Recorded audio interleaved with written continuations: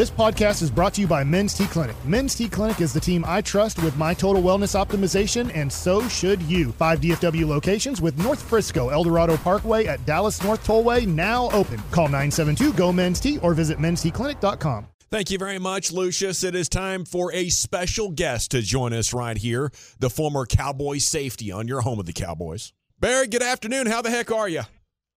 Man, I'm doing amazing, man. Heard the intro music, so now the day can get started, man. How's it going over there? It's our guy.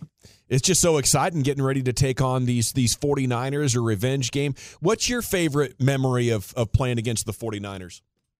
Oh, my favorite memory has got to be when my man Jesse Holly caught that it was like a play action pass over the middle. And he thought for sure he was going to score, man. But he let, that safety walk him down at the one, which every time I see him, I got to give him hell for that. But it was a great memory, man. Great memory. That was an incredible win. Romo, of course, injured. He comes out with like a cracked rib and a punctured lung, right? That was that game. And then in overtime. Yep. So when you guys get to the locker room, what was that celebration like that afternoon in San Francisco? Oh, it was on point because, once again, nobody really thought we were going to go in there and get the victory. I think they were loaded at that time. I think they had Navarro Bowman. They had a couple other linebackers out there. I mean, I think Alex Smith was there. Frank Gore was in his prime. So they had a nice little team going on there. But once again, man, we showed up. Romo was efficient out there, and he hit Holly for basically the game winner, which nobody would have ever called that one. So it was a good game, man. Solid game. Barry, always love getting what you think and your insight on the secondary. In the Cowboys last week, I mean, Dan Quinn kind of saving Izzy Mukuamu for the playoffs and Tom Brady in the use of the safeties with Kearse and Wilson and Hooker. What'd you think of the way the Cowboys secondary and Izzy Mukuamu played last week? Man, I was extremely surprised on how they played because going into that game, I thought, maybe, Tom Brady was going to be able to pick that secondary apart, and I would have never thought in a million years, even though I love his game and the athlete that he is, I didn't know Israel Mukuamu was going to be able to play that nickel position as well as he did. I mean, because if you look at it, he was going against, arguably a top 10 wide receiver in Chris Godwin in the slot, and he was able to be extremely physical with that guy, get his hands on him at the line of scrimmage, and made life hard for him out there. So I was pleasantly surprised with his play out there. I know Xavier Rhodes is kind of just getting kind of used to the playbook and used to what they're doing here in the Cowboys, so he's going to grow as long as he's here. But to me, man, I was just pleasantly surprised by the play of Israel Mukuamu, man.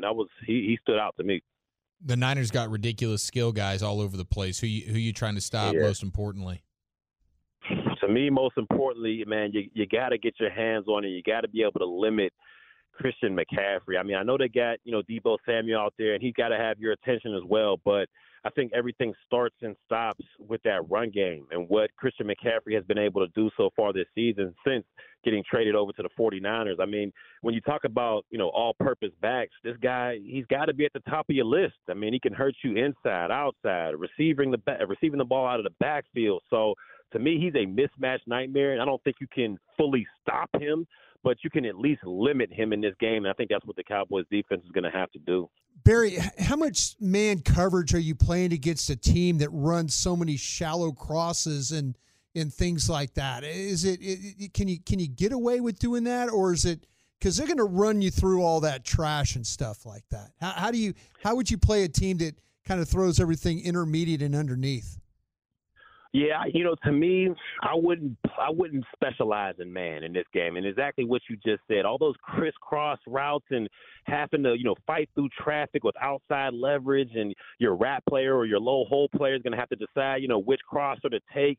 I mean, that's a lot. And, they got away with it last week in Tampa Bay because, they were able to heat up Tom Brady and that, lackluster offensive line they have. But they're going against an offensive line that, has probably the best left tackle in the game in Trent Williams, and they're solid all the way around. So I don't know if they're going to be able to put that much heat or as much heat as they did on Tom Brady on Brock Purdy. And if you give this guy time and you're in man-to-man coverage, eventually one of those crossers are going to break open. So to me, the game plan, you mix it up. You sprinkle it a little bit, man-to-man here and there, but the majority of the time you're disguising your zone coverage, in my opinion, because, look, Brock Purdy, he's played great. I mean, the guy's 6-0 for a reason, but he's still a rookie, and he hasn't seen, every defense that, the NFL has to offer. So I would disguise a lot of man coverage, make him feel like it's man, and then drop out into a zone, get him thinking a little bit, and that'll give your defensive line, Mike Parsons and them guys, an extra tick, an extra second post-snap to get to him. So I would do a lot of disguising and sprinkle man-to-man here and there, but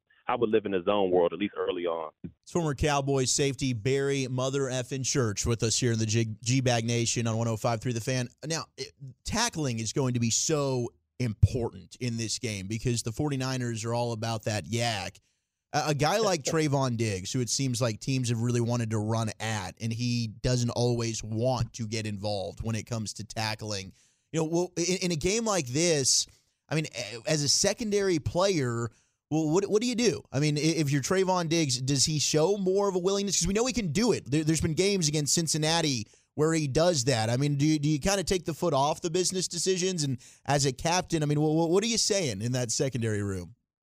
You got to understand, this is do or die. This is the playoffs, and this is either you win and you advance or you lose and you go home. So I understand, business decisions, and you got to keep your body healthy. But, you got the whole off season, to make sure your body is right for next season. Now, this is a game where you got to give it your all hands on deck. So I understand he may not love to tackle as much as maybe I did or some of those players on that defense, but you got to stick your nose in there for your fellow teammates out there. I mean, they're putting their bodies on the line. They're putting, whatever they got out there on the field. So they got to expect Trayvon Diggs to do the same, and I'm sure he will. He understands the moment. He understands that this is a playoff game, and if you lose, you go home. So I'm sure he's going to put his best foot forward, and if they decide to come out there and force him to tackle, I'm sure he'll be ready for the job.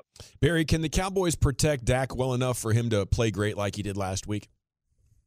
Not so sure about as good as last week, because that pass rush for the Tampa Bay Buccaneers is nowhere near what the 49ers have. But if they're able to keep him relatively clean, like if he's able to go out there, get the ball out quick, make decisions quick, I think they'll have an opportunity. Because, we all understand, I feel like Dak is, one of the better quarterbacks in the National Football League, dare I say elite. And when he's on his game, there's few guys that are better than him. So if they can keep him relatively clean and we can use that play action, and more importantly, if he can use his legs, because that was huge last week, was his ability to run out of the pocket, extend plays. That's something that we haven't seen all year. So if he's able to use his leg and they can protect him, use that play action, I think it'll provide huge dividends, and hopefully they can go out there and get the job done. So how's Barry Church soaking in this particular game? Are we watch partying this bad boy, man caving it? What's the deal?